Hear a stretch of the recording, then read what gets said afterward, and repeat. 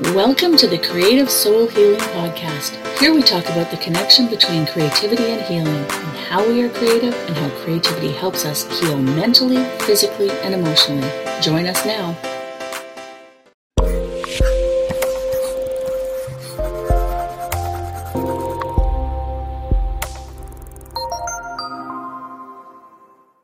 Everyone, I'm not your usual host, Alice Wood of Creative You Healing, and today I have with me your usual host, Larissa Russell. Larissa is an international best-selling author, speaker, artist, coach, and healer.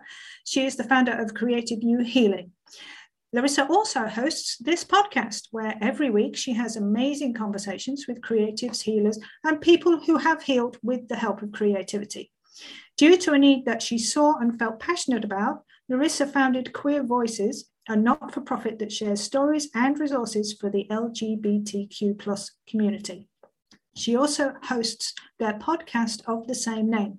And Larissa is blessed to work with women who are ready to make a change in their lives. So welcome, Larissa. Thank you.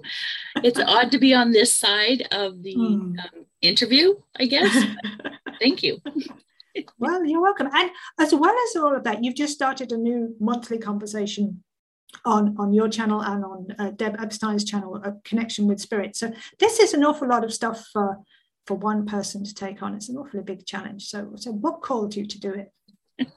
Why? Why do it? Why do it? I saw the need because I found that the system was lacking in our mental health resources to the point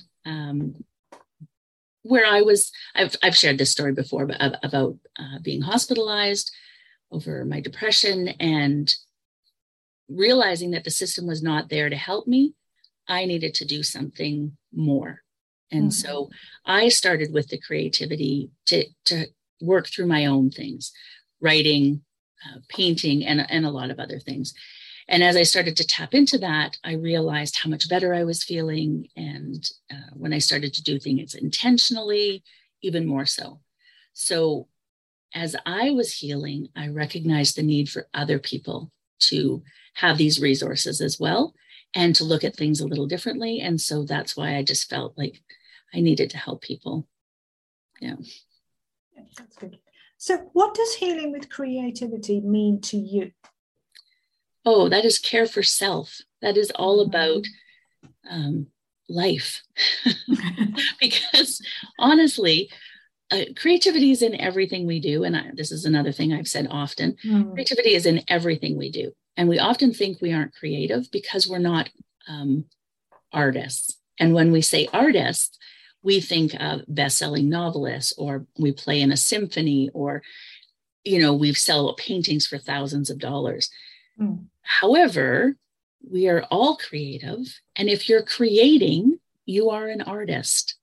But our society, our culture has put so much value on production and doing, and you must have an end result that they have forgotten how important creativity is in our well-being. And so healing with creativity is literally that, stepping back into creativity and whatever that looks like for you to help your well-being. Yeah. So, because creativity, it seems to me, has become sort of commoditized, and it's all about, well, how much can you make out of this tune you've just invented, or this video you've just, instead of just doing it for the sake of doing it. That pleasure principle seems to have disappeared in some aspects of our society, and the fun seems to be lacking a little, I think. So when you create for yourself, what questions are you trying to answer? Oh, that's a good one. I do a lot of my creativity based on healing that I want to do, working through things. So I do a lot of intuitive work, having messages come to me. So it's about what I need to know right now. And so that's the biggest part of sort of what I'm trying to answer. What do I need to know right now? Sometimes it's just about letting everything go. So there's no questions, there's no answers. It's just a matter of getting into that flow and letting go. But often I am intentional with what do I need to know right now and what is coming through my work. Right. So how do you create? What modality do you use? Are you a painter or a sculptor or? Yes. I don't knit. I do crochet. I would consider abstract art my medium of choice. However, writing, I do a lot of writing. Right. And I also, there's literally, I can't think of anything in particular that I don't do other than knitting. I'm up to try anything. And I look at creativity, because it's in everything we do. One of my favorite things to create is spreadsheets. I love spreadsheets. Oh, I know this is a randomly weird thing. Hey. I love spreadsheets. I have color-coded spreadsheets. I have, all of these different things. Right. So, and I also create my business and the work that I do. Oh, it's true. Yes. Yeah. It's in everything. And yeah. Do you find yourself switching from one to the next, like a spiral, move around from one to the next? Yes. Absolutely. I think a lot of creatives do, right? Yeah. So while you're creating, do you have other creativity going on around you? Are you listening to music, or are you watching a YouTube video, or is it just you? And typically for my own self.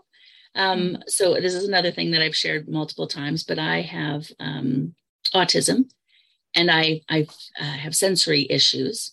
And so having music playing or, TV going while creating often causes me a little bit of angst. And so it doesn't allow me to let go. I know so many people use music that way.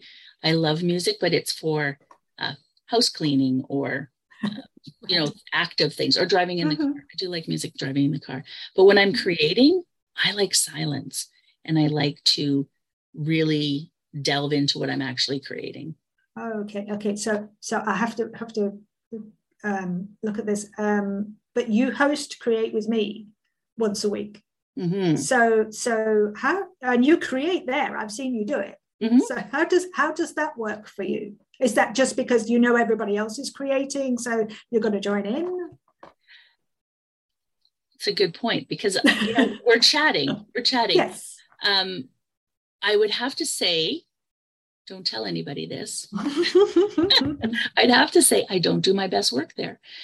I create because I love that connecting with people, and I love the time to create. But can I get into the zone, or can I the flow, do the deeper work, that flow? Yeah. No, I can't do that there.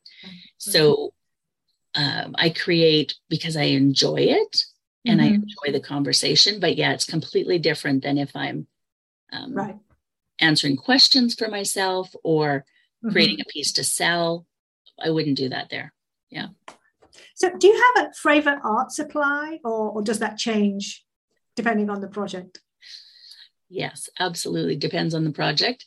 If you took a look around my craft room office, I would have to say acrylic paint is still my go-to. That and metallic foils. When I do abstract art, I almost always use metallic foils, almost always use acrylics, but I do love pretty much anything. So any medium, I'll try it. Except for oil paints. I don't think I've tried oil paints. I think because it takes too long to dry, and I don't have that kind of patience. Yeah, and I'm always worried about getting it on my clothes and that kind of thing. So yeah, that's something I've never got. Right. So is there anything else that you'd like to add that we may not have discussed here today? The most important thing I'd like to share is to find what creativity works for you, because we all need it.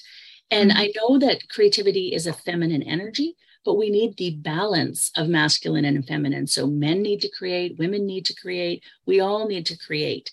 And we just need to find what works for us. And we need to not worry about what the final outcome is. We need to create for creation's sake. And don't worry about what the final outcome is. I think art teachers and marking of art in school has destroyed our confidence around creating. And so just create for creation's sake. Yeah, I think that's missing so much. Going back to that commoditization, and you've got to have the right thing, and it's got to look. Yeah, it really does kind of spoil and take the joy out of it. It absolutely does. For so many people. Well, thank you so much for being on the podcast today. Well, thank you so much for interviewing me today.